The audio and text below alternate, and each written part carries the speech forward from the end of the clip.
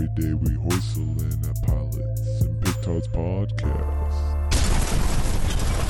Welcome to the Pilots and Petards Podcast. This is the podcast with nothing much ado about aircrafts, but potentially everything ado with the first episode of a filmic series. Disclaimer, petard is a word. It's a real word. Look it up later so you don't get hoisted by your own petard. I'm Jimbo, the anti-millennial, non-conforming, existentialist pilot critic and Kenya of the podcast. And joining us, we have returning hoister, Critical Carl. What up, everyone out there? It's Critical Carl again. Thank you so much for having me. I appreciate the return. I hope I can do another good job. For today's episode, join us as we cast judgment and determine if the Armageddon parody / satire Good Omens will be hoist or not hoist. That is the question. Part 1 will be spoiler-free. We're going to hit background, 2-sentence summary, then we will dive into the evaluation of this pilot episode titled In the Beginning.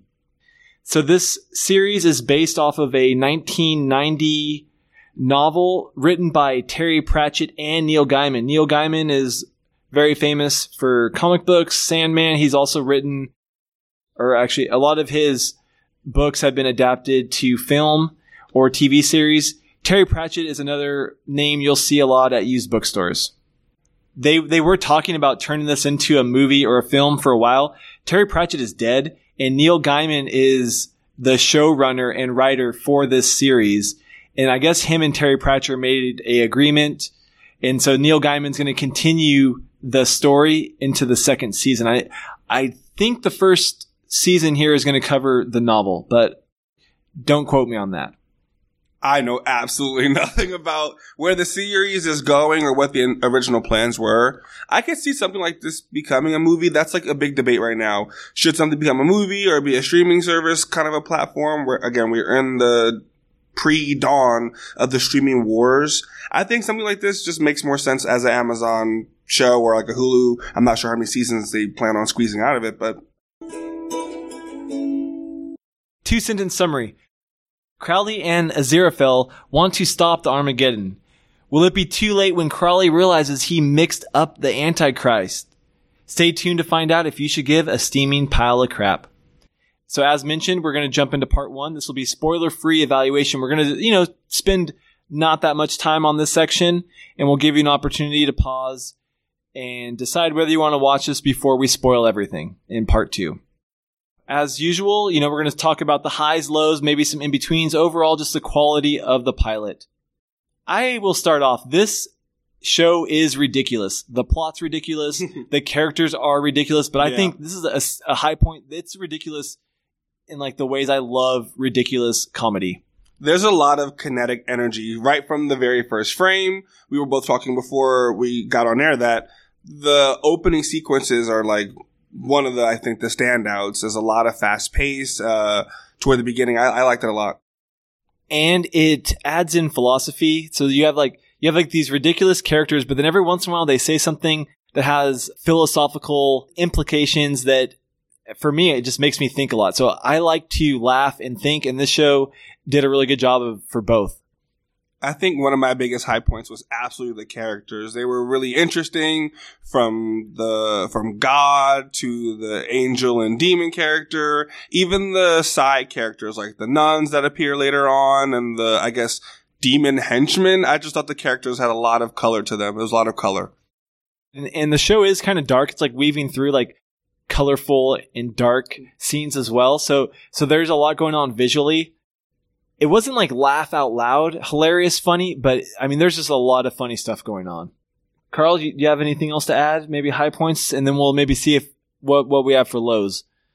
Again, just the pacing of the beginning. I thought when we introduced the sequence of having the babies get crossed around, I thought that was just really well shot, and the way it was kind of telling you visually what was going on, and you of course know that the characters have no idea that their plot is kind of unraveling. How about low points, Carl? One of the biggest low points, I think, was the pacing toward the back end. the pilot kind of also rushed a lot of the story. You know, it got really slow when Aziraphale and Crowley are talking. There's a lot of like bench sequences. And I understand that there needs to be exposition, but they were doing so well at shooting and framing the sequences before. Toward the end, I just got tired of watching them talk to one another. I just thought it got visually kind of boring. I could agree with that. I did enjoy it still. I thought it was funny enough to keep me engaged. I wasn't distracted by exposition dumping. So would you say it was too much exposition?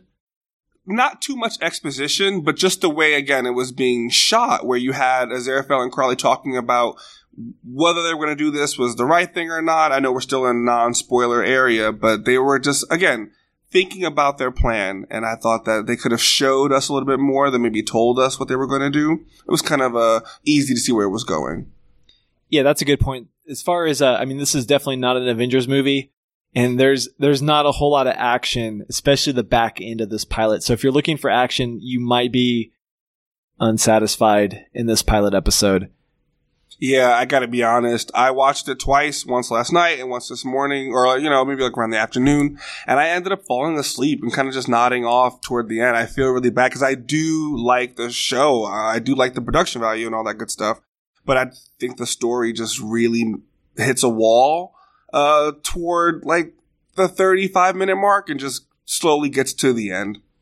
It took me probably 3 or 4 sittings to finish it as well, so I don't know. It's only one small factor, but you can definitely notice it because you're having a lot of fun in the beginning. It's like zipping by when you introduce the characters, the beginning with the mythology of Christianity and religion. That stuff is all great. And then once we start to get the future of where the series is going, I just felt like that kind of stuttered in terms of keeping me entertained.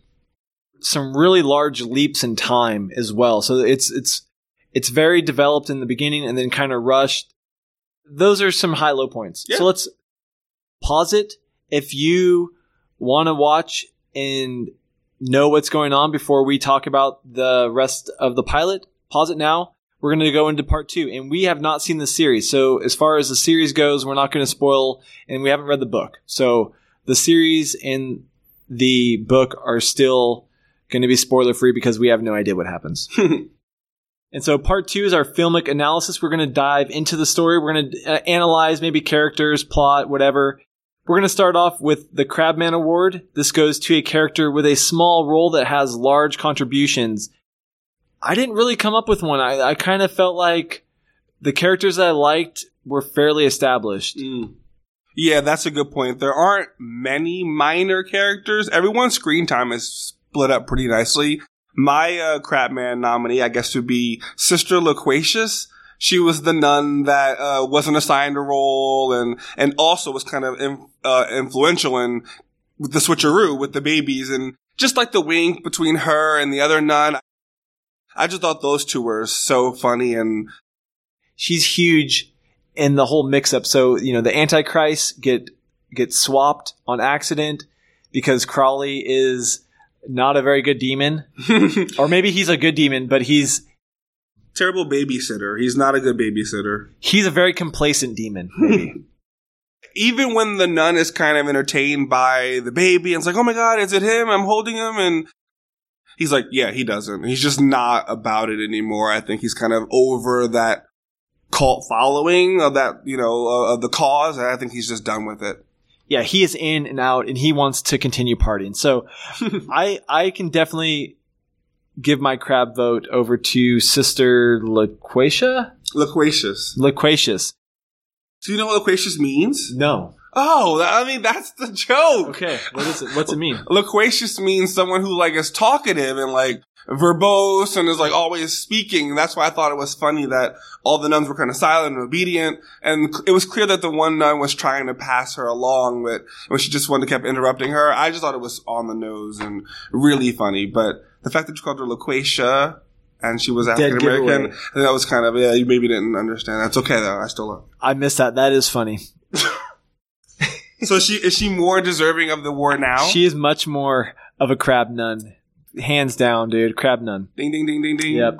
We have a crab nun award going to Sister Loquacious. Okay, so now we're going to move into our MVP. This is the most valuable part of the pilot episode. Could be anything on or off screen.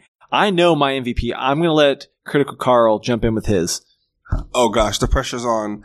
I think my MVP might have been when Adam decides that he wants a dog for his birthday, and you see the hellhound shifting to the dog that he wants. Originally, that hellhound is like very scary, but when it comes like the nice puppy, I thought it was nice. It pulled me back in after the pacing. So strong finish? Yeah, yes, definitely strong finish. You know, to comment on that, I thought it was interesting like this, the Antichrist wants this little tiny lovable dog. Well, because he wasn't being raised by demons. Like, he has grown up in, I guess there were the Dowleys or I'm not sure of the family name. It was just a normal British family. Yeah, right. So that was what made it, again, there's a lot of situational humor and irony with the characters where Crowley and Aziraphale are spending all this time, I think it was like 11 years, trying to coach this one kid to be normal and neutral and not evil, and they wasted their time because the other kid just ended up getting the hellhound. And once again, ridiculous plot that just, it makes both the angels and the demons look really bad, which will bring me to my MVP because I think the intro is the MVP, and that's when we first meet these angels. Actually, there's like two intros. There's a voiceover with the narrator that is God, and that's really fun. It's just a bunch of animations, but philosophical paradoxes and the criticisms of both science and religion are really good, and it's funny. And then we meet Adam and Eve, and we have our two protagonists, Aziraphale, Crowley and Aziraphale, and their just first interaction is really funny as well. There's, like confusion and doubt in both of them, and it just really grabbed me for this pilot episode and actually made me overlook a lot of the boring aspects that we talked about in the low points. I wasn't really consciously aware of those while I was watching because the intro did such a good job just pulling me in. I agree with you. The intro, even though I'm kind of harping on the pacing issues and that the latter half of the episode wasn't as strong, the intro is magnificent. I could see myself watching that again in a couple weeks or, in the future. I think it was really well done. The Adam and Eve shots were amazing. And again, just the immediate comedy pulls you in. Like you said, ridiculous is the best word. This plot is very zany and sidewinding, and this show is also hyper aware of like time, where there's references to the 80s, and then you have President Bush, and this is kind of interesting that all this stuff is happening in and out of time. So I thought the intro set it up really well. Go and watch this intro. I would say 10 minutes or less, probably. Yeah, it gets you in. Yeah, like those first. Like once that scene finishes, watch that twice. Like that's so good. It's everything before the title sequence. Yes, that's what happens. And once Aziraphale and Crowley realize, all right, well, we'll just figure this out when it happens, and the main sequence, the title sequence appears, which is also really great. The animation on that and the music was really strong. I thought that was really great. Kind of long, but great. Yes, agreed. Visually pleasing and fun as well. So now we're just going to continue with literary analysis of the plot, pilot, characters, whatever. One of my questions is, so for some reason, Crowley really needs Aziraphale. Like, he's constantly going to him to help with his plans. And Aziraphale, although he is compliant, he doesn't seem to need Crowley. So, like, I'm like kind of wondering, why is this demon either so insecure, or why is this demon so incapable of doing something without Crowley? That's a good question and a good point. I think it boils down to Crowley feeling as though it doesn't really matter because ultimately good is going to triumph. He says that several times in the pilot, where I think in the beginning, the opening sequence we talked about, he mentions, oh, well, it'll all work out. You know best because you're good, or you're inherently an angel. And even at the end, he says, oh, well, your guy's going to win, meaning, I guess, God or the light side. So I just think he kind of feels like, what's the point of like having a fight or caring? It's all going to work out in the end. And I think, again, the buy-in is not there for him. So that brings us to Crowley's motivation. Obviously, he probably has the most to lose by the Armageddon. He's living a pretty awesome life as a demon. He really likes culture, and he likes being a British guy. For him, like, spending eternity in hell is a huge loss. But like on the other hand, for the angel, I mean, he definitely has doubt, and I think it's mostly because Crawley is constantly messing with him and poking at him to like cause him to doubt. Crawley is definitely the character that has the agency and is really kind of driving the story, at least in the pilot episode. I agree with that. I think Aziraphale's like maybe motivations or emotions come from the fact that in his mind, everything is going as planned. And I thought that was really well juxtaposed with both of the characters kind of, like you said, overly enjoying their time on Earth, where Crowley's blasting Bohemian Rhapsody, he has a nice car, he's, very flashy. And then you also see Aziraphale enjoying sushi and speaking, maybe it was Japanese, I want to assume, I'm not sure, but speaking to the chef and, I think Gabriel comes down and says, why are you eating this? It doesn't matter. But he says, oh, well, I'm here. I'm just trying to, be as the Romans. And it's clear that both the characters do enjoy their time. So I'm not sure why Crowley is maybe more afraid. It's like you said, he has more to lose because hell is not as fun, I guess. Yeah, so that'll be interesting to see what goes on with season 1. If anyone is interested, to not jump too far ahead, we are going to tell our judgment later on, but I think there's definitely some things to look forward to that are engaging with these characters and the plot in general. I agree. I'm actually interested in, if I were to continue watching the show down the line, or the season down the line, I would be really interested to see how the parents kind of come back into the forefront. I thought the father of one of the normal males, I thought he was really well done, or his character was really well developed for that short amount of time he was on the screen.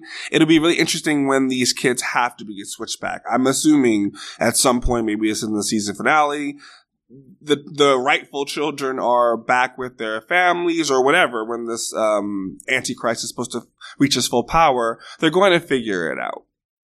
I don't know if they're going to switch back. I think we're going to ditch the wrong kid. So this is my guess, prediction that we don't know. I think they're going to ditch the false Antichrist because he's absolutely worthless. I mean, yeah, the Antichrist is going to probably go home to his parents with his dog. And so maybe they will confront the parents or something like that. Adam, you mean? Adam, yeah, Adam. Adam, the character's name is Adam, and he's the Antichrist. I think he's going to be one of the main characters for the rest of the series. And the other annoying kid with that birthday, he won't be around anymore? I think we're done with him. Okay, interesting.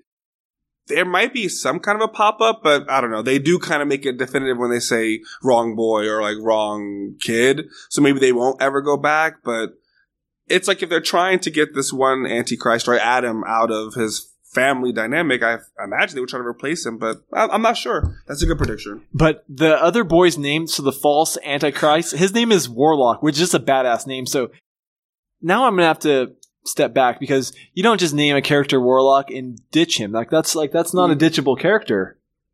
Especially when you think about they put all that energy and I guess resources into him. So maybe whatever was happening with that kid, I don't know. Maybe they'll try to, again, we don't know. My prediction might be, maybe they'll try to fake that Warlock is still the right kid because they've raised him with all the knowledge. And I'm not sure it'll be one of those switcheroos mid-season. Yeah, and in case any of you have seen this series, we will stop speculating now. I have one more question. How much should the angels know? So we all know that God knows and sees all. In this world, God knows and sees all. I, for some reason, expected the angels to know and see a lot more. The fact that Crawley and Aziraphale can both lie and deceive the other angels kind of surprises me. So I think it's funny, but it seemed like you're right in this world or this universe that the God character was all-knowing, but it felt like the characters experience what we feel like as humans, that this God isn't communicating with them. And even toward the end of the episode, when Crowley and Aziraphale go to get, I guess, like their updates or to check in before the Hellhound was released, they still don't speak to God. They're only reporting to like a higher like hierarchy or like other bosses. So I thought that was interesting. It's like you're absolutely right. They don't really know what they're doing is right. And like I said, that's what kind of makes it funny, and also sad that the characters wasted 11 years on the wrong kid. That's why I don't think we're gonna just abandon him just quite yet. The other angels, like Gabriel, is the angel Gabriel, who's a famous angel from the Bible. He doesn't know that meddling. Yeah, meddling. Yeah, sure, colluding, meddling, whatever. Yeah, yeah. Like he's unaware of that, or maybe he isn't. But it appears that he's deceived by them. I think they were aware that he was trying to do something, but maybe not. Like you said, he was colluding with the actual demon. They were keeping that very secret. Once again, now we're kind of speculating. So I think this is a good time for us to move into part 3. We are going to jump outside of the pilot to the stage. We have our Stormy Daniels dangling threads of interest. For anyone new to the show, this is those topics outside of the pilot. And so the first one is one that we were talking a little bit about off mic before we started recording. There's some loud Christians, at least, that really didn't like this show. So, Carl, can you say more? Yeah, I hadn't watched the pilot before we decided to air or record this, but I did hear just on blogs and through social media that there were a small sector of people in the Christian faith who wanted this show taken off of Netflix, taken off of Amazon, taken out of, access. I heard of something like this happening a couple years ago when the show Lucifer had first aired. I don't know really much besides that. Of course, it's still being aired. We watched it. But I did hear that was only kind of backlash or just rumbling after the debut. This kind of surprises me because if you take the Bible as literal truth, I think you would enjoy this show because you would agree that the devil and demons are doing all these things to trick people. And so this show kind of brings that to light. But if you were another type of Christian that doesn't take the Bible literally, just kind of takes it as stories, things that you can learn from in lessons and all that, then you should also enjoy this show too because it's just funny and ridiculous and it's like a parody.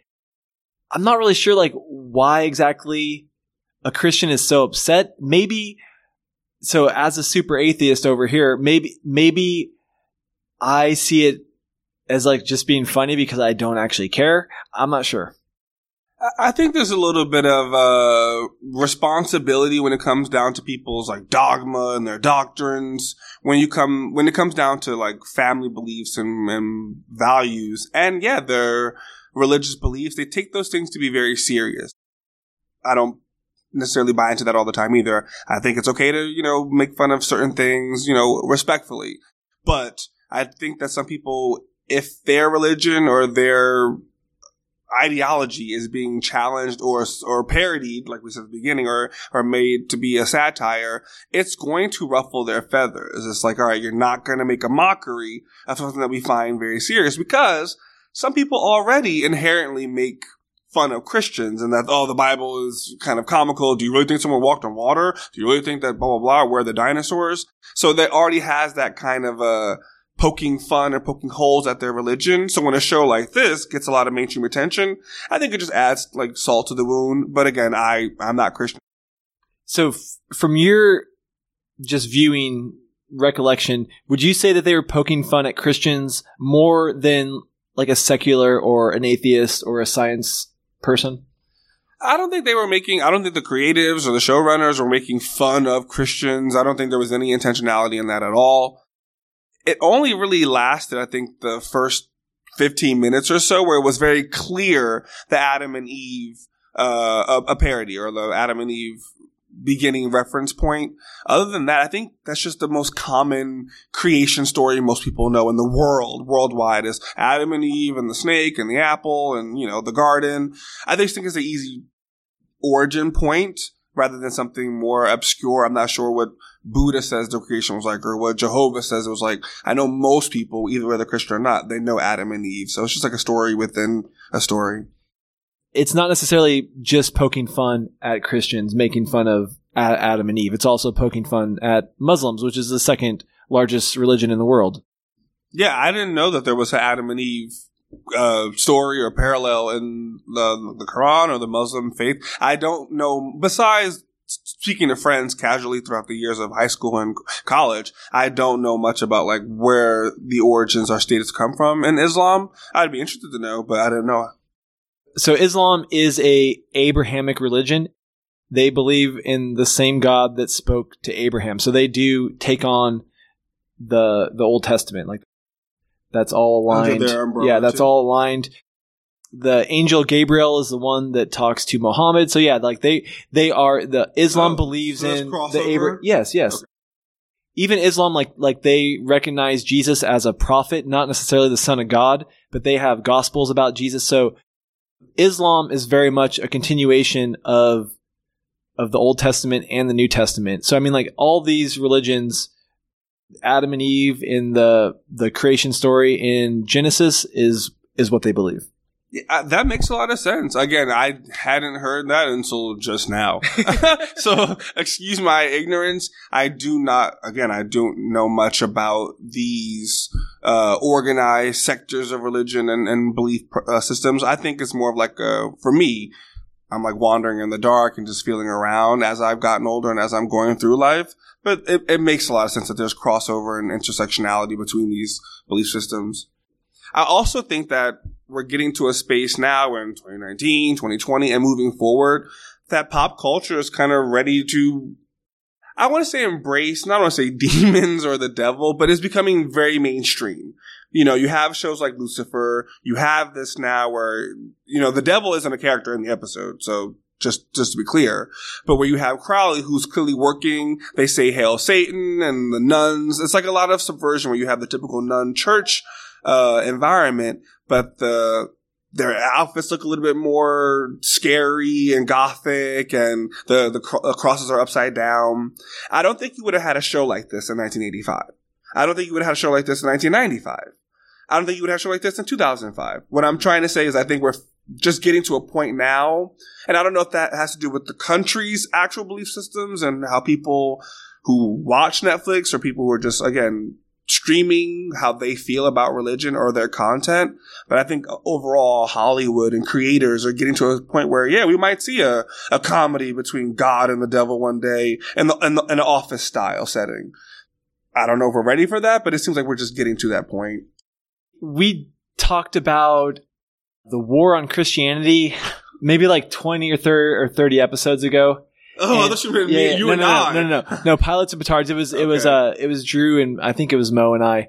We talked about the war on Christianity, and we kind of shit all over it. You know, we kind of said like there's this not really a war on Christianity, but I think Christians that are afraid that America's not going to be Christian in the future, I think what Carl is saying is probably evidence that they would use. And I think culture obviously is shifting. There is a decent amount of, this show wasn't necessarily like satanic.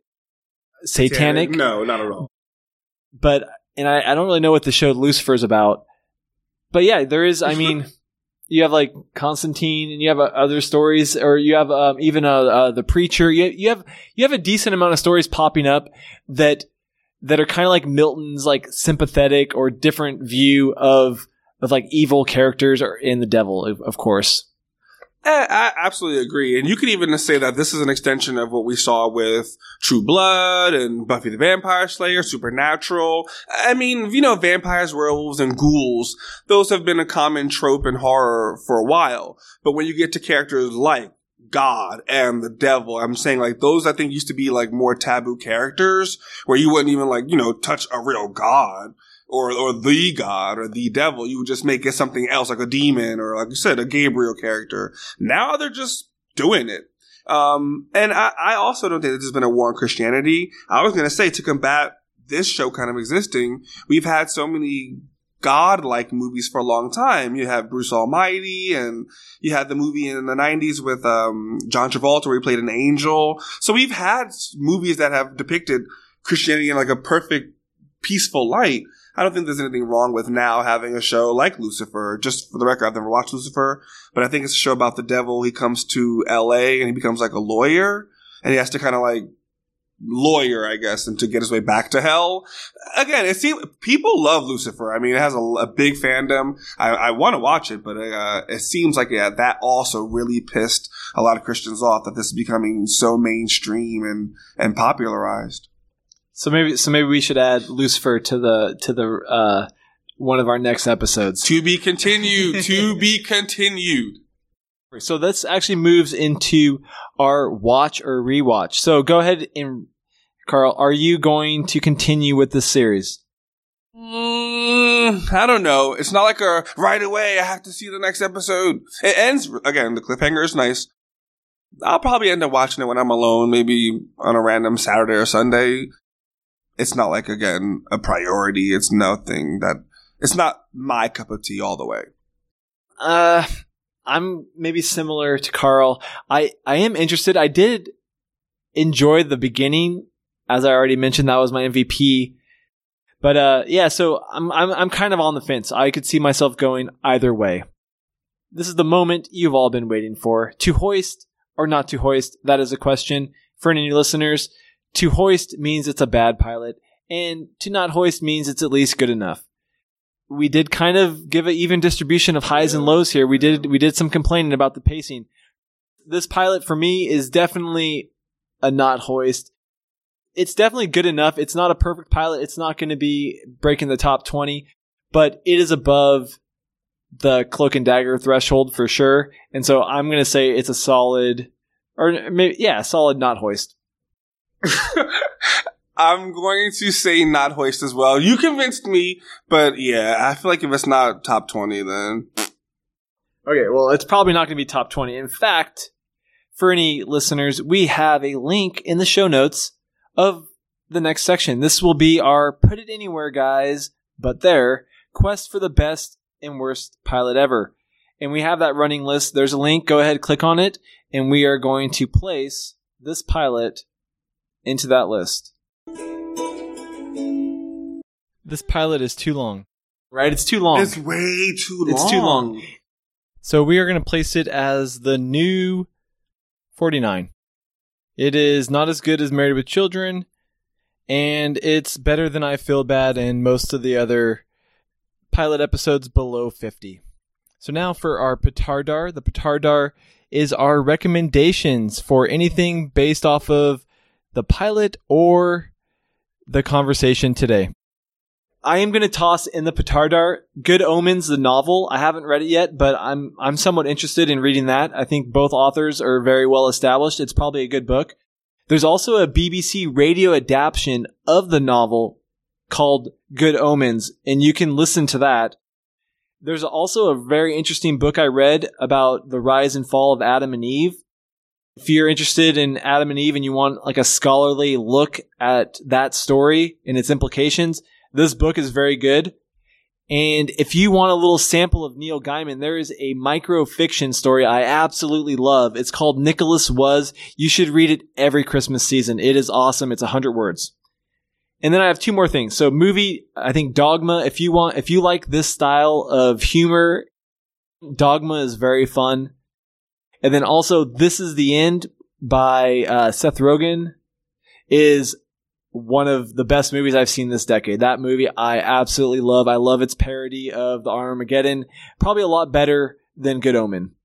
I've never seen This Is the End. Now that you recommended this way, I will watch it like tonight probably. I've always seen it. It's always on demand, but I never caught it. My recommendations are nowhere near as like streamlined as yours, but just from our conversation about depictions of the devil and God and media, I think one of my favorite ones that's always stood out to me from the 90s was The Devil's Advocate with Al Pacino and Keanu Reeves, where Keanu plays a lawyer.